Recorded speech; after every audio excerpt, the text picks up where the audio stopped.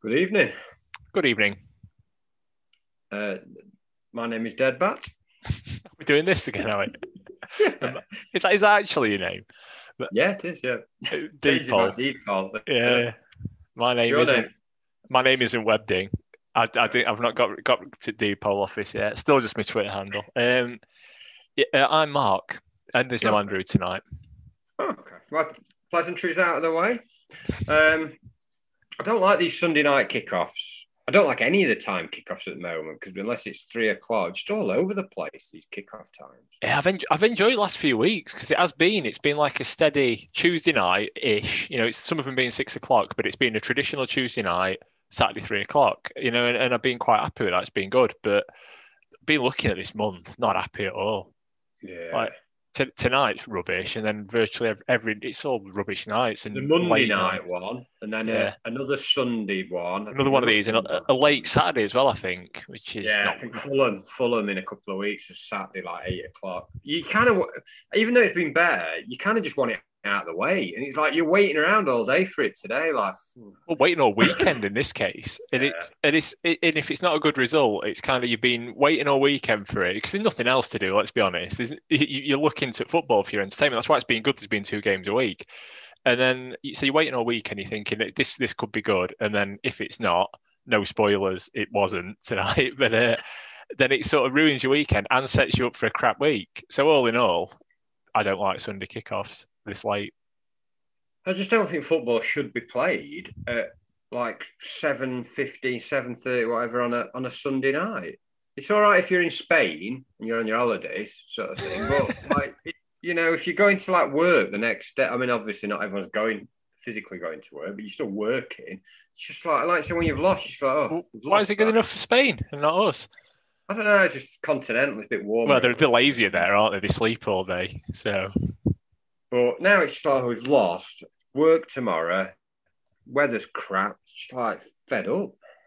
it's a good job people don't turn to this podcast to be uplifted anyway, isn't it? Not self help, is it? We know Nigel Adkins with his Well, Nigel, daily updates online. he's doing it for us, isn't he? He's a great man, isn't he?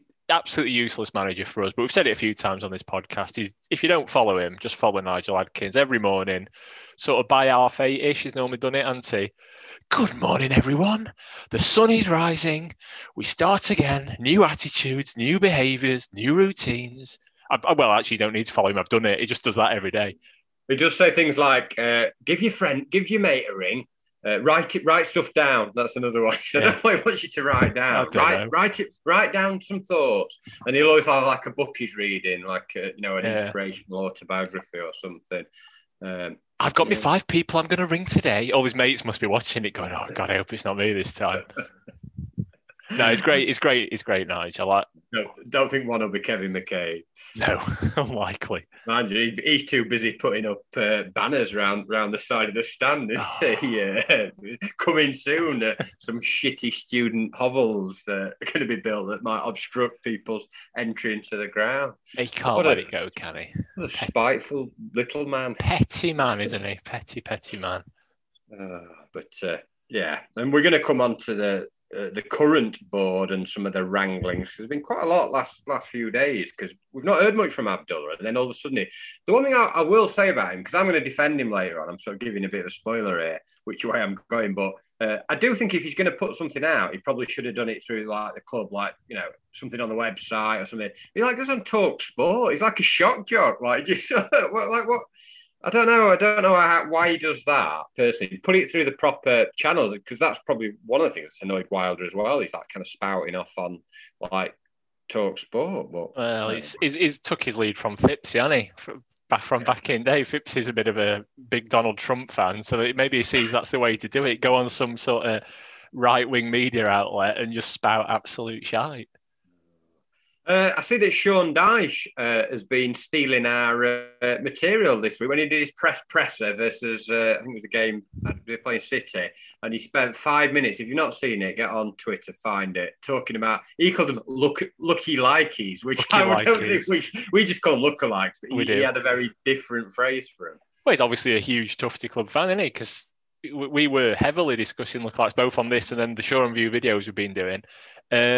I mean, we've done it personally, us two, for probably since school days, haven't we? We've got quite a few variations, haven't we? Like we do the fat lookalikes, where you see someone in a pub and you go, "Oh, that's a fat so and so." Memorably at work, I had one. It was when you remember singer Daniel Bedingfield. Yeah. And it was quite big. And then he got big himself, didn't he? So he became quite fat himself. And then we had one at work who was even bigger. So he became a fat Daniel Bedingfield. So we've had a few of them. And then we've had crap lookalikes we've done as well, haven't we? Which is probably not quite. I quite like if I find one myself, like I'll say, oh look, there's an old, like you said, an old fat me sort of thing. Yeah, that's good. Oh, there's loads of you around at the minute, don't they? It's like glasses that and hipster look, and glasses, beard, beanie. They're just everywhere. But yeah, big up, as the kids say, to Sean Dyche. Great interview, brilliant. He's a good man, and I like the fact that he's kind of goes off on a tangent. And a big fan of our podcast, obviously. Although John McGinn's gone in on him. Have you heard about they had a bit of a spat at the game of the week, and he said something like, "You shouted him," and he would, "Shut up, you." And then he said to McGinn, he said, "You've been in Premier League for one season, and you come in with all your Billy Big Time or something." And then he just turned around McGinn and said, "You've been in Premier League for 6 years and you've still got that same shit coat," which is a great comeback. It's a good observation. But I mean, again though, if it ain't broke, don't fix it. Like, why would you get rid of a we're going to say perfectly good coat? It's perfectly crap coat, isn't it? But it's if you get your wear out of it. Yeah. So we've had a couple of birthdays this week. Two goats after birthday this week.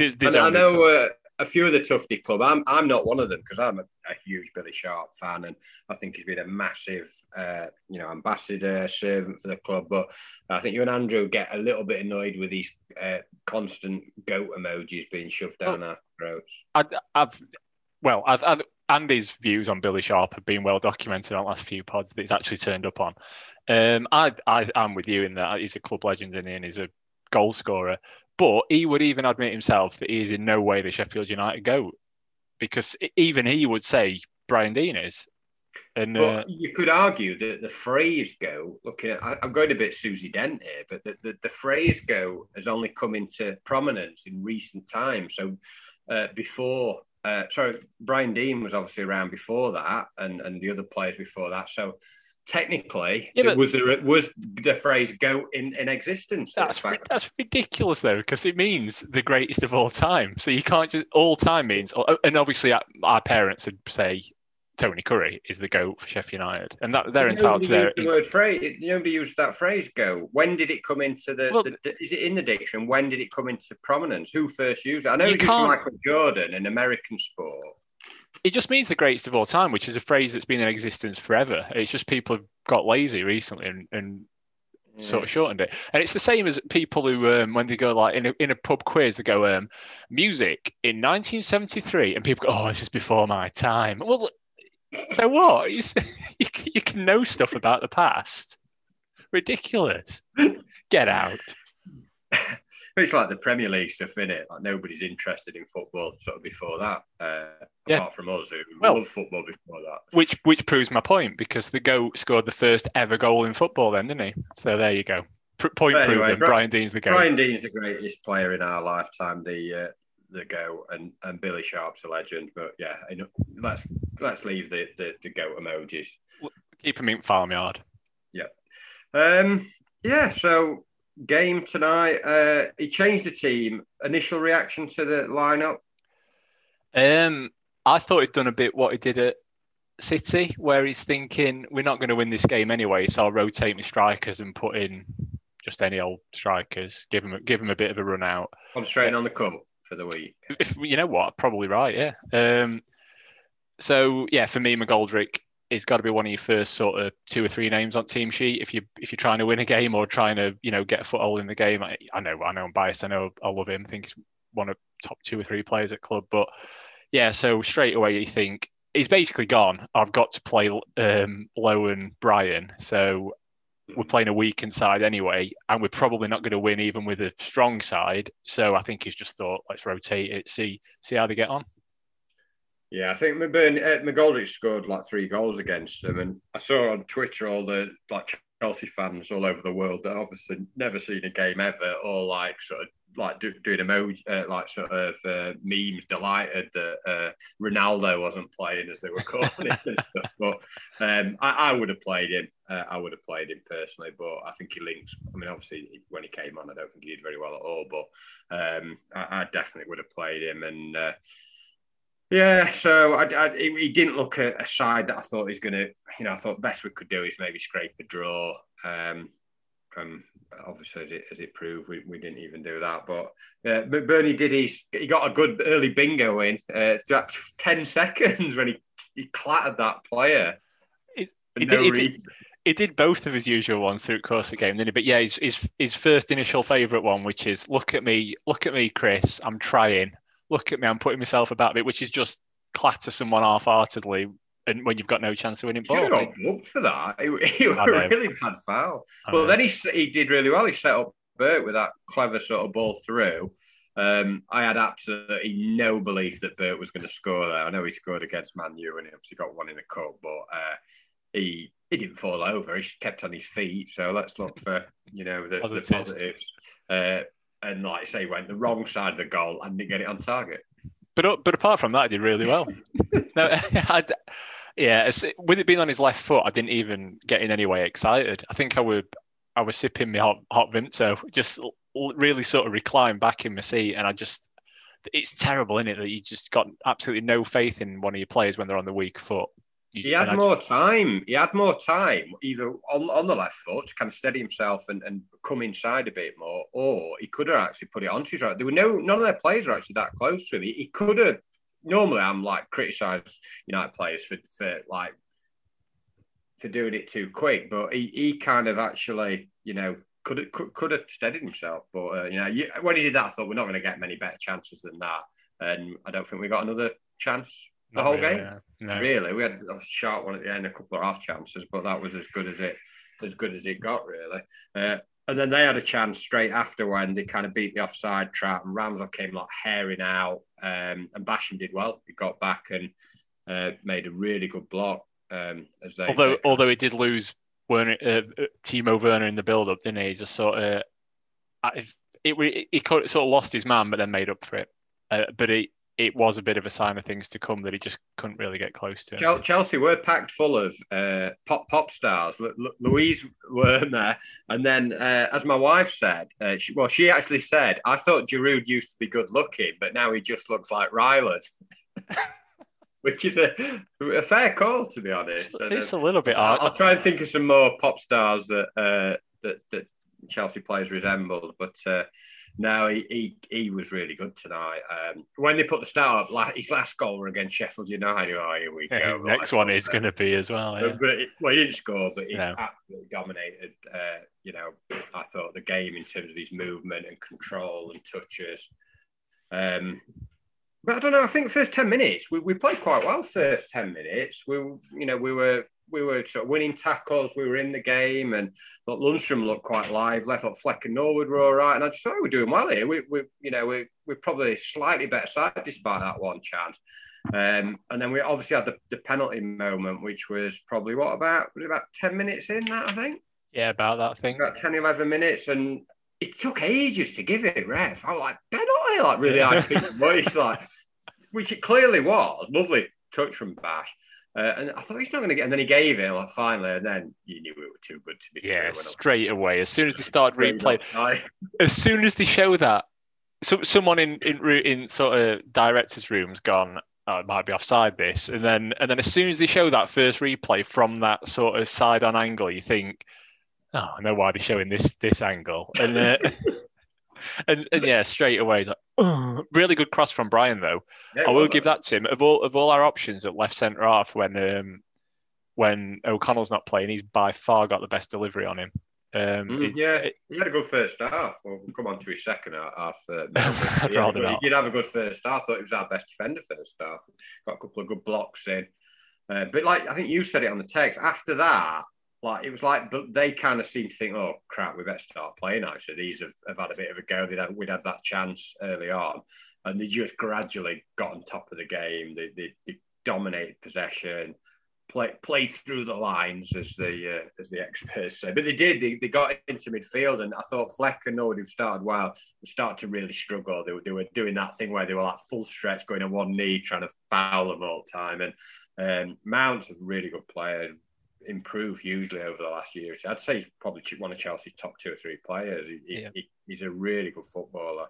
And Jorginho and Kovacic, they just kind of dictated things. And Werner was just popping up here, there, and everywhere. And Bash was struggling. I mean, he was brilliant at West Brom game, but today it looked like what we expected he might be at Premier League against top movement and players. It was just full stretch all the time. I'm not saying it was just his fault why they kept getting in, but they just kept finding these little openings. And I don't know, I sensed a goal might be coming. I think we had one from a corner or a free kick when they had a free header, like 2-on-1. It was like, where are we marking again?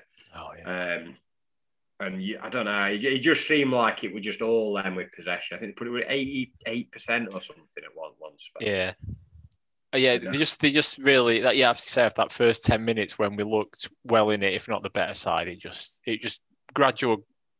I will say this: we worked hard and we kind of limited actual chances, and it wouldn't have been a shock or unfair if it had been 0-0 at half time, because for all the play they had as the half went on, they just kept more and more. Them stats must have just been slowly creeping up to like 80+%. But we limited them. They didn't really have that many clear chances. And I think we worked hard and I think we worked pretty well. It's just, we just couldn't get near them though at times. We couldn't get near them, and when we did have it, we gave it away. I think there was only one moment where Bogle ran forward and dribbled past like 2 or 3 men. I was like, shoot, and then he just like dithered because he was on his left side, and it kind of just, I don't know, he kind of just lost it. But from about minute 15 to nearly half time, apart from maybe that one, maybe another attack, it were all them, and we started giving it away when we did have it. Like they started panicking. It's like, oh God, we've got ball, and I've lost it. Like Norwood gave it away twice in close succession, and then Fleck gave it away. There was one moment where Fleck just gave it straight to him, and then they put a cross in. It were a poor cross, and then Egan just twatted it against. Brian. He kicked it wrong way because in real time I thought, what's happened there? Because it looked like he should have cleared it the way it went, but you could tell something funny had happened. And when they showed replay, he just booted it wrong way as hard as he could off Brian's arse, pretty much. Who was in the wars a bit because he got one in knackers as well, didn't he? So it's a really good block. But that moment when I think Norwood had given it away twice in about 2 minutes, and then Fleck gave it away, and then he did that. And it was just like calamity. And they just started getting really sloppy. And as good as they were moving it about and getting in their little pockets, it was just like, we've got to keep the ball. And I thought the front two didn't hold it up. I thought McBurney and Burke started well, and then everything were coming back, the bits we did get forward.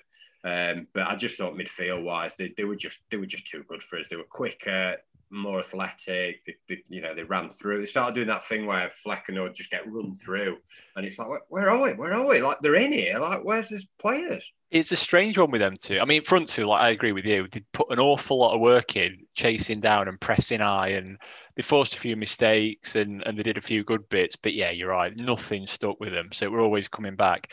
And then same with midfielders. They were getting through some good work, and at times getting a good, like Norwood got his foot in pretty well a few times and broke up play, but then other times just so slow to react. Or it's almost like if you don't give it to his feet, he's gonna struggle to even just keep it under control, or just losing it, or like you said, taking himself out of game by going to ground when he could just make a simple block tackle. And so it was just really swinging between and putting some really good work in and just doing stupid, lazy, tired things, which maybe because they were putting the effort in and constant chasing, kind of forced on him.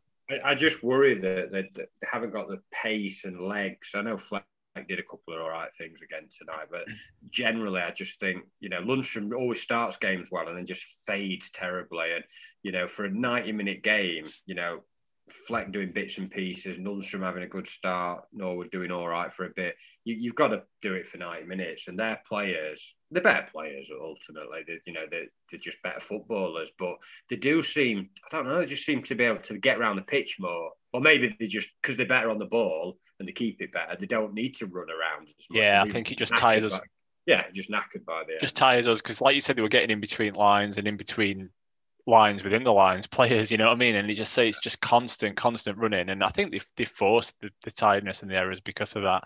And I think Fleck had a fairly good game, both going forward and defensively. But at times, I mean, on the goal, whose man was it? I'm sure we're going to come on to that now. But... I think the goal, obviously, Giroud's come deep and won it, and then Chilwell's knocked it on, and then I don't know if it was Jorginho or somebody's played it down to Chilwell.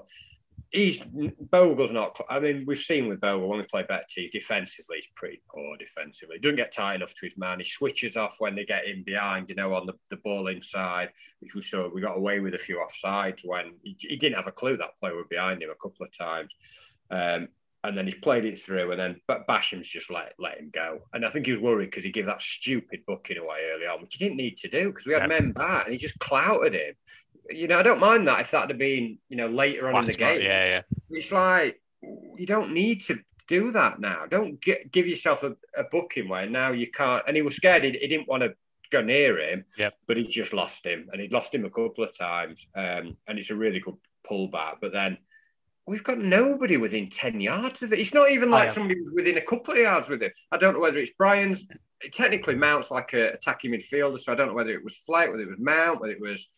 I genuinely don't know whose man it was. It's sometimes easy just to say, it was a midfielder because he's a midfielder, but nobody's communicated at all. Well, because you were, a couple of minutes late, and I was sat ready, like with your weak lemon that you've got. I can see you drinking there. No, that weren't a dig. I actually thought, right, I know Deadbat likes pointing blame on these goals, so I'm gonna find out who was to blame. I'll find you. I'll find you, man, and blame you. I watched the goal 3-4 times, and I'm still none the wiser. I mean, the defence, they all went across, so because obviously the trouble were coming down that left-hand side, and when a man gets beaten, they all end up moving across one to cover. And they sat back deep, didn't they? So I think the defence was struggling because Brian went, as it broke across, Brian went across to Giroud in middle, which then meant Lowe had to come across as well. So none of them were even thinking about Mount because they were covering the one to the right of them, if you know what I mean. They just kept moving across. So I don't think the defence... But what I can't understand is why not one single midfielder was anywhere near him. And I mean, they're nowhere near at all. Fleck's just walking back. I don't know if it... I can't blame it on him because I don't know if it's his man, but he was just wandering back, and you've got to hope one of the three is going to see there's some danger and drop in. But they didn't. Or the other side is that one of the defenders, I know you said some were picking up, but whether it's Egan or not bashing through down that side, Brian has got to come because they can see the play facing on. One of them has got to step out because the danger surely there is the guy on the penalty spot. Yeah, I mean? The guy on the penalty spot, I think, was... I might have even remembered this wrong now, even though I watched it 4 times. But I think Giroud was pretty central, and I think Egan moved off him as the ball broke. So Brian went across one to stop that. And I don't know, it's just one of them things, isn't it? That we just got undone by faster movement, and we were just all at sea. But why he stood in that much space, I don't know. I mean, it's a nice finish, but top players are going to put that in, and no chance for Ramsdale. And then after that, I'll just get to half time 1-0 and regroup and have it. Change formation. But I just think we gave him way too much respect for that last bit of the first half, and I think that theme continued second half. But we obviously got back into it with just a bit of a freak. I didn't even see the goal. I'm going to hold my hands up in live. I was twitting about, and then I just heard this goal, and my wife and my son said it were in, and tremendous goal. Burke contributed by miscontrolling it, which I enjoyed. Yeah, just an awful touch, but then he was just he was nuzzling, weren't he? Billy Sharp nuzzling style, breathing down his neck, and obviously it was enough to make him, a good finish, weren't it? Just passed it in, quite literally just passed it into the corner. Just rubbish goal. Absolutely shocking. Yeah, you couldn't even score a good goal. But it was like, after he scored that, you kind of think, right, got a chance now. Like, let's get into him a bit. We'd show him a bit of respect. Let's win a few tackles. Let's play a bit, not necessarily higher up the field, but let's stop them from coming out of those little areas where they were getting into midfield and breaking through. And I just thought, even though obviously the goal was a bad mistake, I thought for the next 2 or 3 minutes after that, that was our chance to kind of like put them under pressure. They'd not conceded for a while. New manager, they've had comfortable sort of performances in terms of defence. But then that goal is. Or the alternative is just immediately let them back in front again. Wow. And that's the route we take. We've done this a couple of times this season, haven't we? Where we've got a goal to either get back in it or get back within a goal, and you think, oh, we can do something from this point, and then just instantly concede again, and it's just it's be solid. Yeah, because I've just listened to the Sky analysis, and we'll start at kind of source, and they Souness, I think it was Souness, or it might even be Richards. They blamed Egan, which no one probably would think about. But his pass wasn't great because Brian was under a little bit of pressure, and he's kind of played it in where he's straight on. I think that's what the pundits have said, as opposed to where he can kind of clear it. But I don't think Egan's kind of, it's a pretty routine one. Brian had done really well first half, and he'd been given balls like that first half where he just kind of worked it around and sort of played it away. But I think, has he played it with his wrong foot? He tried to first time back pass right footed, weren't it? Which again, it's pathetic with Premier League footballers, and you just worry about them on the weaker foot. And as it proved, it would just take an absolutely nothing pass. You could see it coming. And first half, when Ramsdale had come out, and I thought Ramsdale was going to bring him down first half, when Basham played that last line, I was like, oh, he's going to bring him down. Because when he comes out, and again, people are going to say, oh, you're going in on goalie again, sort of thing. But I don't have any conviction that he's either going to come out and absolutely get there, like Henderson used to do, where he used to come out really quick and I can't remember Henderson giving lots of penalties away. He used to be so quick out his feet, he'd be decisive. Once he'd go, he'd commit to it.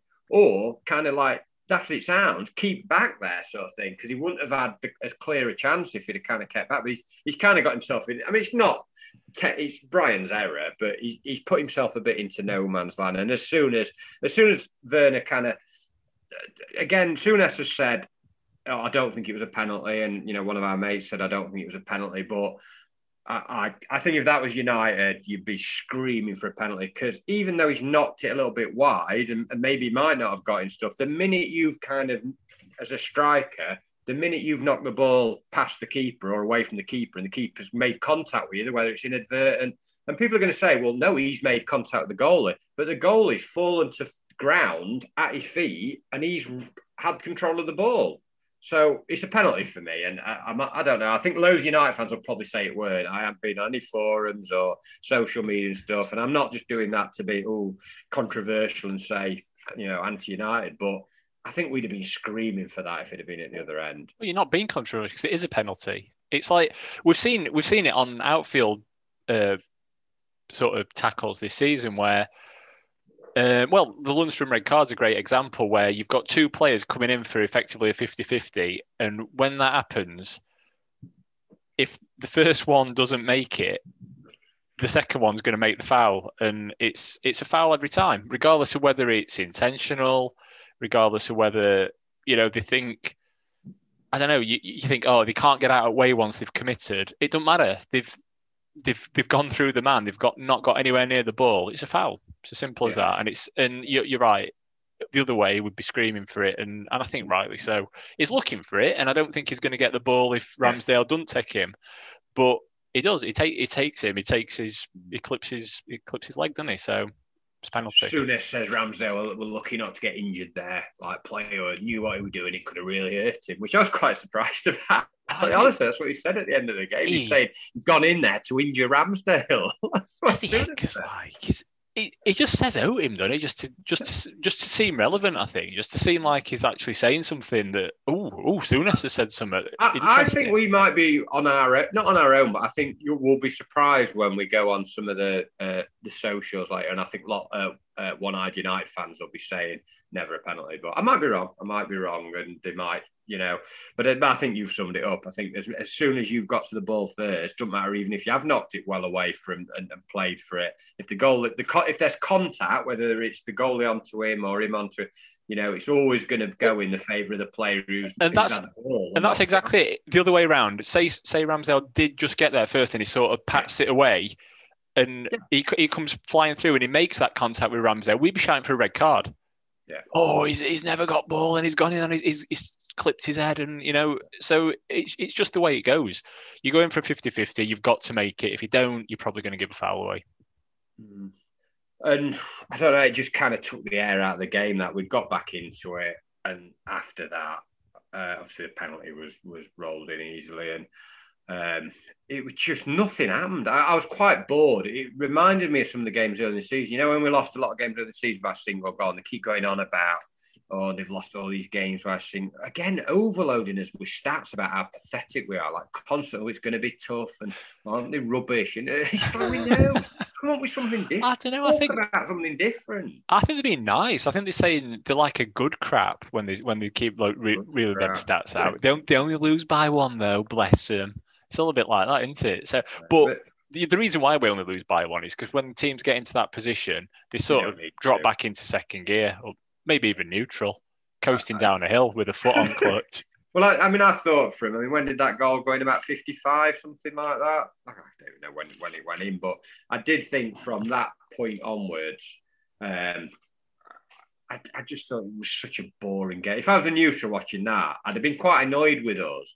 And that's probably a little bit harsh because they're better than us. They can move us about. They kept it easy. We couldn't get the ball off them. But I'd have been like, at least have a go, put some tackles in. At that point, I wouldn't have cared if we'd got a few yellow cards or got stuck in or got close to them. But whether it was because there was just no belief and they just weren't good enough, or whether they just were that knackered from chasing them around for so long, in the whole game, that they couldn't get the ball. But when we did have it, we gave it away so sloppily, so cheaply, and it was just straight back to them. So we'd have it for like one or two passes, we'd lose it, and then they'd have it for like 2 or 3, 4 minutes, but not do anything with it because they didn't need to. They just knock it about and just coast around us easily. We seem at full stretch even when we're in possession. It's weird. It's strange that we just busting a gut to keep hold of it. Like we're always one touch away from giving it away. It's weird. It's really. I think you summed it up. You texted like a big long diatribe about what we're going wrong, but the one bit that you could have just bit that made sense. You could have distilled it down to one bit, which was no belief, and it was almost like they just didn't think they could really get back in it.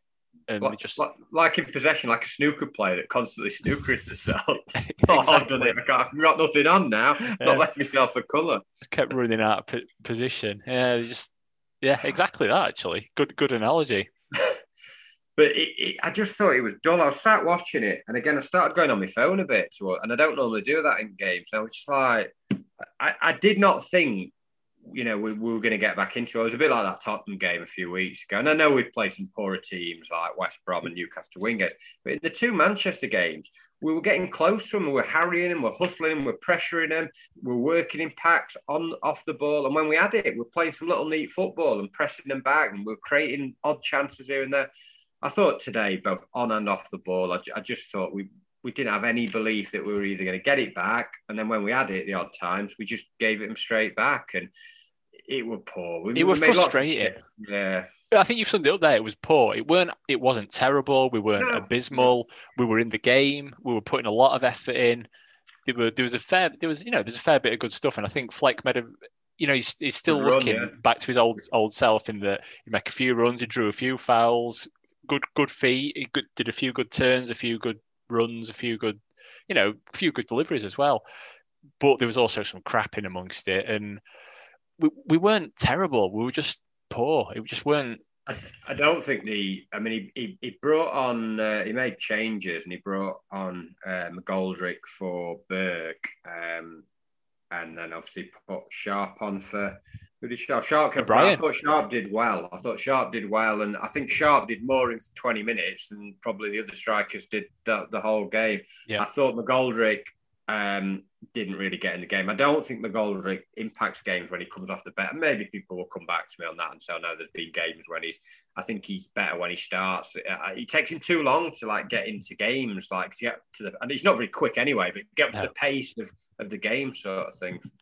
He's not an impact sub anyway, is he? His game is to just link it all up, and by the time we chuck in strikers on to try and change it, we're looking at we just need to get the ball in the box or get chances as quick as we can, not play any sort of flowing football or him dropping deep or anything like that. It's almost like we just need that other option, don't we? Just lumping it or something, or getting it down wings and getting crosses in. I thought I was texting you towards the end because they were just knocking it about quite easily. They had a few corners, a few chances deflected wide, and a header. I think Alonso had a header, and James had a shot just over. And I think they could have easily scored another 1 or 2 goals if they needed more goals, but they were kind of quite happy with 2-1 because we didn't threaten at all. We didn't threaten at all. We like I said, Fleck had that one run back. I think McGoldrick had a very weak shot, but it was so easy for them those last. It was just dull. It was just dull, and it was just like I never thought we were going to score. I thought if someone else was going to score, it's going to be them. It was almost again like we were kind of happy to be 2-1, like at least we're not getting hammered here. And just I wanted them to get it forward more, not as in just twat it long ball, but get them turned, get McBurney's on to cause them a bit of a threat, and it was just rubbish. It was just a bit. Literally, the only threats came from what we never do, which is runs through middle. And even then, they weren't really full threats, were they? But we had Fleck did one, Sharp did one, like first half Bogle did one, and they're the only times where we looked like we were going to get something, just running straight through middle or shooting through middle. But even when we had chance to get crosses in towards the end, we had, I couldn't say a spell, but we had a bit of territory. And Lundstram, he had 4 chances to get ball in box, and he just kept coming back onto himself. And then he finally did a terrible cross. I did one into near post man, and then one straight to keeper. It's just like, I mean, he started the game well, and he got worse and worse as the game went on. But he's the same every time, isn't he?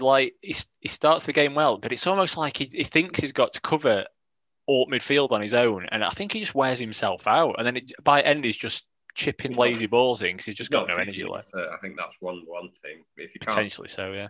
Play nice, but Sharp won I think he actually won he put one cross in not far from McBurney, and then he won I think he won like a throw in towards the end, and then obviously had that decent effort, the overhead kick. I never thought it was going in. I mean, the keeper's going to make that save, but I think that was the only effort we had that I can really recall, apart from that weak McGoldrick one. Apart from the Burke chance in the own goal. Like I can't think of any other chances. Brewster had his usual, just had a block, belt it as hard as you can. We normally say he does 2 good passes and one absolute twatted shot, but he had 2 twatted shots within 2 seconds. Neither of them got past first man, but it's a shot on target, I think. Well, my satellite froze when he had those shots. I don't know about yours. No, I'm fine. Well, I would get a man down. As the free kick came in, it just all froze like as he had that shot. So I didn't. It just seemed to be just bouncing about. Maybe didn't even know he had 2 shots. He just thought it was the same one. Maybe it was just my ass. I thought, is it snowing out? But no, it weren't. Well, obviously I could have seen on the field whether it was snowing or not. It's only like 10 minutes from my house. Went had a tough weather report. And it just drifted to a pretty predictable 2-1 defeat. I thought 2-1 probably flattered us actually over the game, over like kind of not chances necessarily, but over how they controlled the game and how they just won it quite easily, really. It was an easy 2-1 win, I think. Yeah, it was an easy 2-1, but I think it was a fair score. It's a funny thing to say that, but I think they just got to that position. I think we, like I say, got through a lot of work. We limited their actual chances. But you always felt that if they felt like they were in any danger, they could have probably stepped it up a bit or switched it around. And it did feel a bit Premier League v sort of Championship cup tie type thing again, and it just reminded more of the games early in the season. And we've been closer to even good sides, like the 2 Manchester games. And I just think today was more like the Spurs game where we gave them a bit too much respect. Maybe it wasn't we chose to give them respect. We just weren't quick enough and good enough to get on the ball and get around them, and I don't know. It felt like kind of the last few weeks we've seen them like actually have a go and like they believe not they're going to stay up, but we're going to at least kind of got a bit of a run and stuff. And I just thought tonight was a bit kind of. It's interesting because West Brom were the same earlier. Bits I saw of them. I think the bottom 3 are gone now. I know that's a big call, but I think there's such a big gap between those 3 already. Well, it's like we've put this run together, but then we've done it at the same time that all them teams that are in sort of 4th bottom position, and it kept changing. we've got to catch Newcastle now. Oh no, we've got to catch them now. We've got to catch Brighton now. And it just, they all kept picking points up at the same time. So it's pipe dreams anyway. As I was getting into the argument on the forum sort of message shout box yesterday, people saying, I can't believe you're not that bothered about the Southampton Newcastle game. Because I wrote, it just doesn't matter whether, obviously if Southampton scored, it'd be better, but it's not going to make a blind bit of difference. It's got. I think people genuinely think we'd have to win like 8 or 9 games out of like 16 to Champions League form. We've got to suddenly pull out. We've been abysmal for a third at season, pretty cack for another sort of most of a third, and then so we're saying last third, all of a sudden we've got to put on Champions League form just out of nowhere.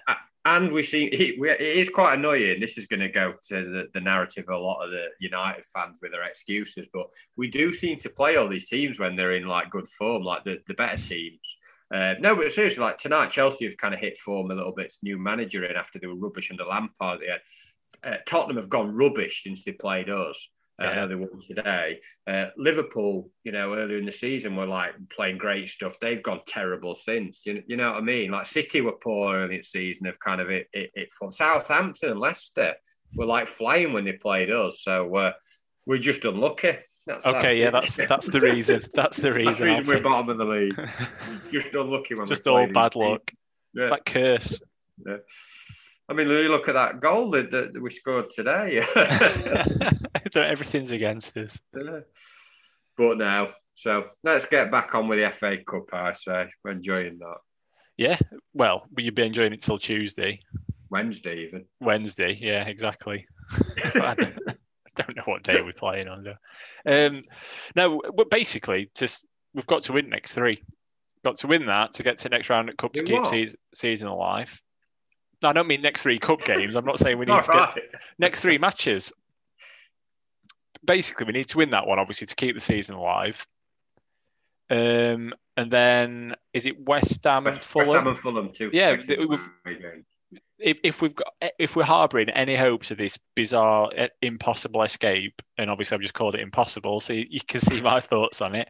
We've basically got to win next 3, keep the season alive with the cup, and win them 2 games. And then win another 2 or 3 after that. I'll win loads after that. I've got to win loads after that. But that's the task I'm setting him. If you're listening, you've got to win next 3. It ain't happening, I'm afraid. I think the bottom 3 are going to be done with about 8 and probably 7 or 8 games left at this That's rate. A big call, isn't it? Well, maybe not 7 or 8, but certainly going to be with games to spare. I think they're going to be gone, aren't they? Yeah, you'd have thought so. But never mind. And there's been a lot of. It seems to kind of hit the. We alluded to it earlier with the Abdullah Talk Sport interview, but there seems to be a lot of kind of. A lot of talk on social media stuff about Abdullah and Wilder, and they've both been quite public. To be fair, like the Prince has come out, and I'll quote you. Look, you actually not normally do you get actual real stuff on our podcast. You just get absolute nonsense. But he said, Abdullah, lack of January signing. You always have to position yourself and don't think with emotions. I had to look at our league position. If we bring in 2 or 3 loads, it doesn't work out. It would add to the burden that we have to manage next year. And then he said, it's almost impossible to leave this country, but I managed to fly to meet Chris and tell him you are our coach. We're going to stick with you even if we lose all the rest of the games. So how did he get out of Saudi Arabia? That's absolutely. Well, he's paid. On what grounds? He said, I've got to fly over there to go and wank in his Peroni. So. It's worth for anything else, where he's basically got arse on with him, hasn't he? So he's paid someone at Riyadh, in Riyadh, wherever airport is, and gone, I need to get over there to make it look like I'm doing something. Moan at him, which I could have done by phoning TalkSport again and saved all this effort, and then come back. Absolutely. Yeah, and then Wilder's come back and said, I just get on my job. I'm a big boy. Things don't go your way all the time. I made my recommendations to the board in the interest of the club. I'm not a yes man. I respect the decisions made, but I don't always agree with them. I don't agree with this one, but there it is. I get on with it and move on. I have a group of players who are fully committed. As much as I respect others' opinions, I think people should respect mine too, which was to bring a couple of players in. The owner makes the decisions, which a football club, and has to carry with it that burden to the best interests of the club. I respect that decision. Which Which he clearly doesn't, does it? Clearly doesn't, right? He's thinly veiled digger. I mean, there was the article which the guy who writes quite. I don't know. I don't know. The articles are very controversial, I would say. He goes in because they're very clickbait. He wants to get if you don't know what I'm talking about, it's the View from John Street, I think it is. Oh, right, yeah. And he's been quite critical of Abdullah a few times. People said it's Kevin McCabe. It was written by McCabe. But I don't know about that. But he has gone in with this is the start of the end. He'll be preparing his resignation letter, clearly there's a split and stuff. But I think managers and chairmen do fall out. There's not going to be a manager in the land who doesn't want more money for signings and will keep asking for that. And Wilder's said that. I wanted signings. There's been a lot of other people who've said, they've let him down. They've not got his first choice players. He wanted Cash and Watkins and Eze and people like that, Eze. But I don't think I'm going to defend the board on this. If he hasn't got the money to get 60, 70, 80, 90 grand players, whatever these top of ceiling wages, he can't. How can he fund? He can't just give him money he's not got. I think people are too soon. Give him money. He's not getting his hand in his pockets. That same old stuff. If he hasn't got the money, and I don't think he is minted like a lot, like the Villa chairmen, like hugely, finances are massively apart, even from Fulham's owners, and quite a lot. There's only a few clubs. We're more on level with like Burnley or Norwich, who went, we just not got the money to spend, but. I don't know. Of course not. His net worth is his net worth, isn't it? He's got whatever money he's got. He can't just print, or maybe he should change his bog roll factory to printing money factory. I don't know, but I can see both sides of the argument, but it's something and nothing, and people taking sides and saying they're right and he's right, and they're both talking shite anyway, aren't you? You've alluded to it that we've got owner going to bloody TalkSport. I mean, why don't they just talk to each other and have a joint press conference or something rather than just pissing around going through TalkSport? Then you've got Wilder going, I'm a big boy, I say what I need to say, then get on with it, and that's it. Well, that's nonsense as well, because he keeps having thinly veiled digs with everything, including naming his team and never naming a full bench. Which he's done it tonight, I think. I genuinely think that he's done that tonight. As if I can't even fill my bench. He could have filled the bench. He's got youngsters, and I think Jack Robinson and Rodwell are fit from the reports out of the club. I might be wrong on that, but he could have filled the bench. He could have put another goalie on the bench just to fill it. For laugh. Well, why not? Yeah, I don't know why he don't put, because he puts kids on bench when he feels like it, and then when he wants to make a point. It's home game as well. It's not like, and I'm sure they're allowed to stay up a bit past the bedtime, these kids. So he could have brought a couple of them in. And what harm's it going to do? People talk about, and I read something on forum last week before, that some people put in some conspiracy theory for that Robinson's on some appearance money, or we're going to owe some more money if he plays another game or something, or whatever. Don't believe that. And even so, if you have him on bench, I don't know, it's just an option, isn't it, that you'd pay that money if you had to bring him on because there was a bad injury or something. And then the other one being, they're in bubbles for COVID. So if you put kids on bench, they can't play for under 23s because they're in wrong bubble or something. Nonsense. They were on bench of the week. Exactly. So why can the first team surely comes first, literally, doesn't it? It's a closing name. Exactly. Under 23s come 23rd. I mean, it looks like I've kind of, I suppose both has gone in on Wilder a little bit here, but I mean, he's absolutely fantastic, Wilder. I want him here more than anything else. I want him here at the start of next season. I want him to reshape the team a little bit. I want him to kind of build the next great kind of United side, obviously in the Championship. I want him here for the long haul. I want it to be a long-term relationship. I don't want him to kind of end the season, he's not giving me any money, I'm off now, sort of thing, because I think Wilder's got to be a bit realistic. He did give him some funds. I know people gone about, well, it's not the way, it's the wages that matter and stuff. But I don't know. I think he could have done better with the signings we've made. I think the 50 million we spent on Ramsdale, Brewster, the two wing backs, Bogle's done all right. But have any of the others really improved the first team squad? They haven't. And no.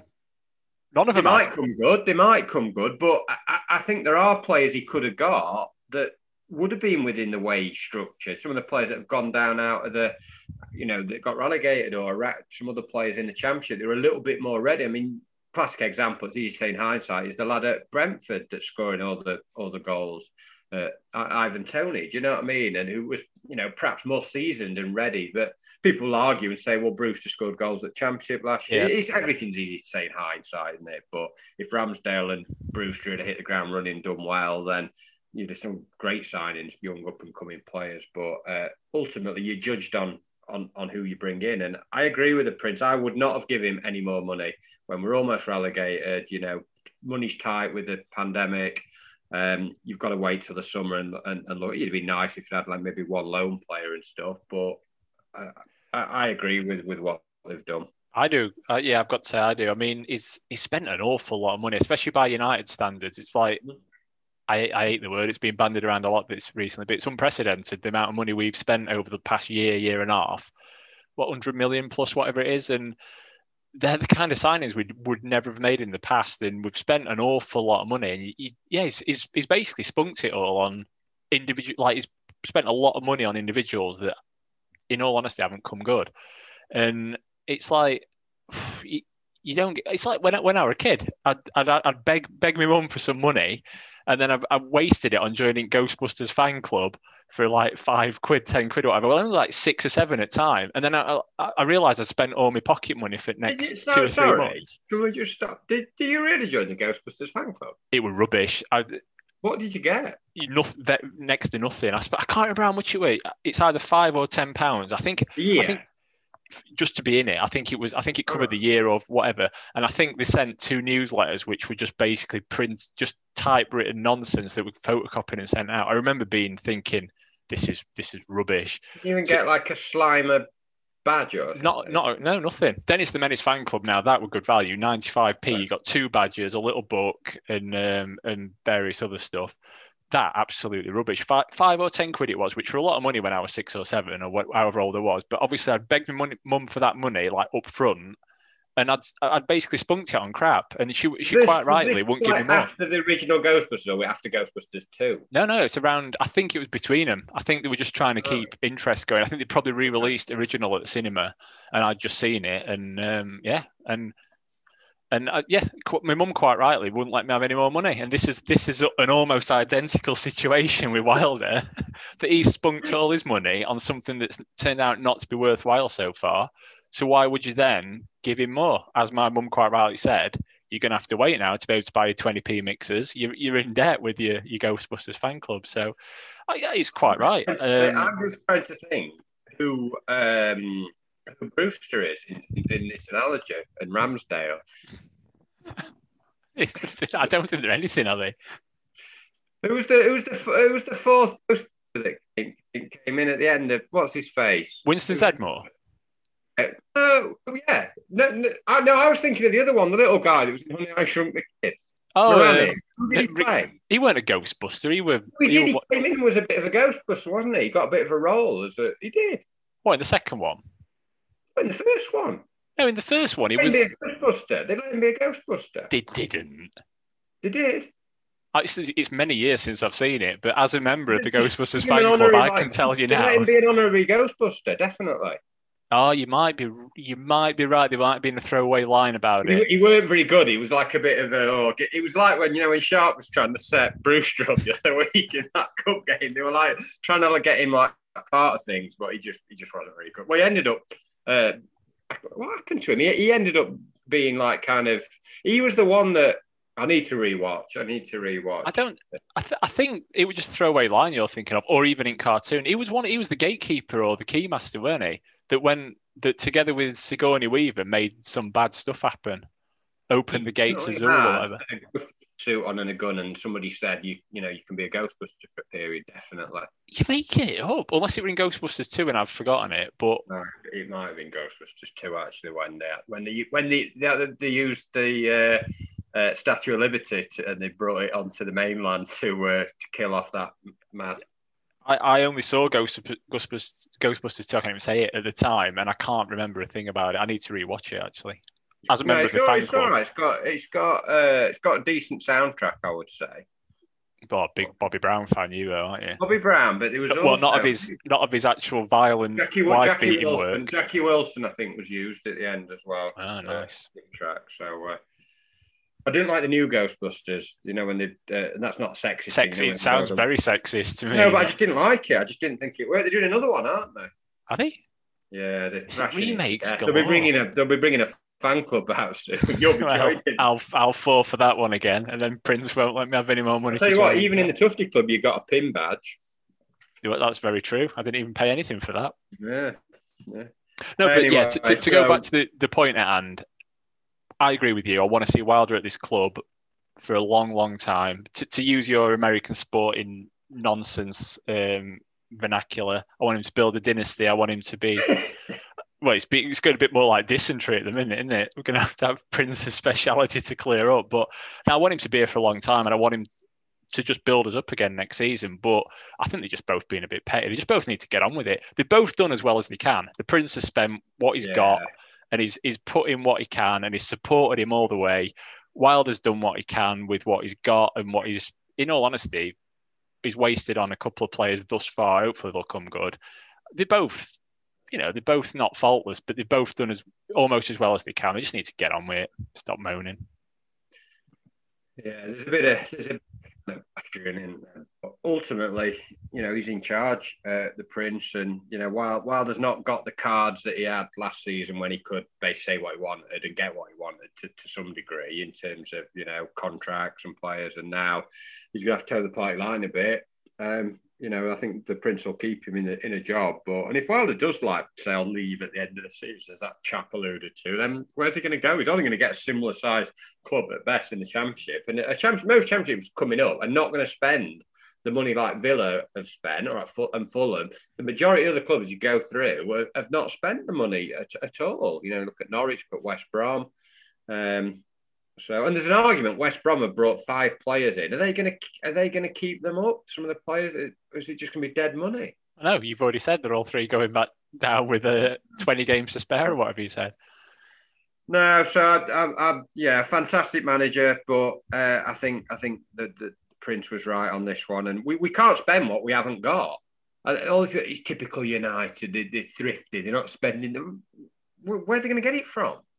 Exactly. He's not going to just start paying players about 100 grand a week from when we paid him like 25, 30 grand a week all of a sudden. Because if you do that with the players you bring in, you have to do it for the whole squad. Yep. They'll understand. The players will understand if they bring some. Well, they won't. They'll all be knocking down the door of the manager if that happened. Yeah, so you'd have to do it steadily. Yep. If we'd have stayed up for a year or two, you could have increased the wages steadily, and kept doing what and kept drip feeding new players in, like with Berg and people are. But they aren't. They're going down, and they'll be back on shit money, and we're back to square one. That's a cheery thought. So who are you going to call? McCabe. Well, he's too busy sticking his banners up. He's busy. Oh, dear. Right. Anyway, back to the match then. Was there a match? Who's your man of the match? Who are you going to pluck out of that lot? I don't know. It's hard to say there was one good player. I think I played really, really well. I'm going to say Fleck's performance for me were a fairly bright spot. He got involved. He made a few forward runs. He put a few deliveries in. He was also pretty poor defensively at times, but weren't they all? Best of a bad bunch, probably. Lundstrom started well, went rubbish. You can't really pick anyone out because they were just, at times they were chasing shadows, weren't they? And Billy Sharp. The goat, yeah, fair enough. Peter Venkman, my man of the match.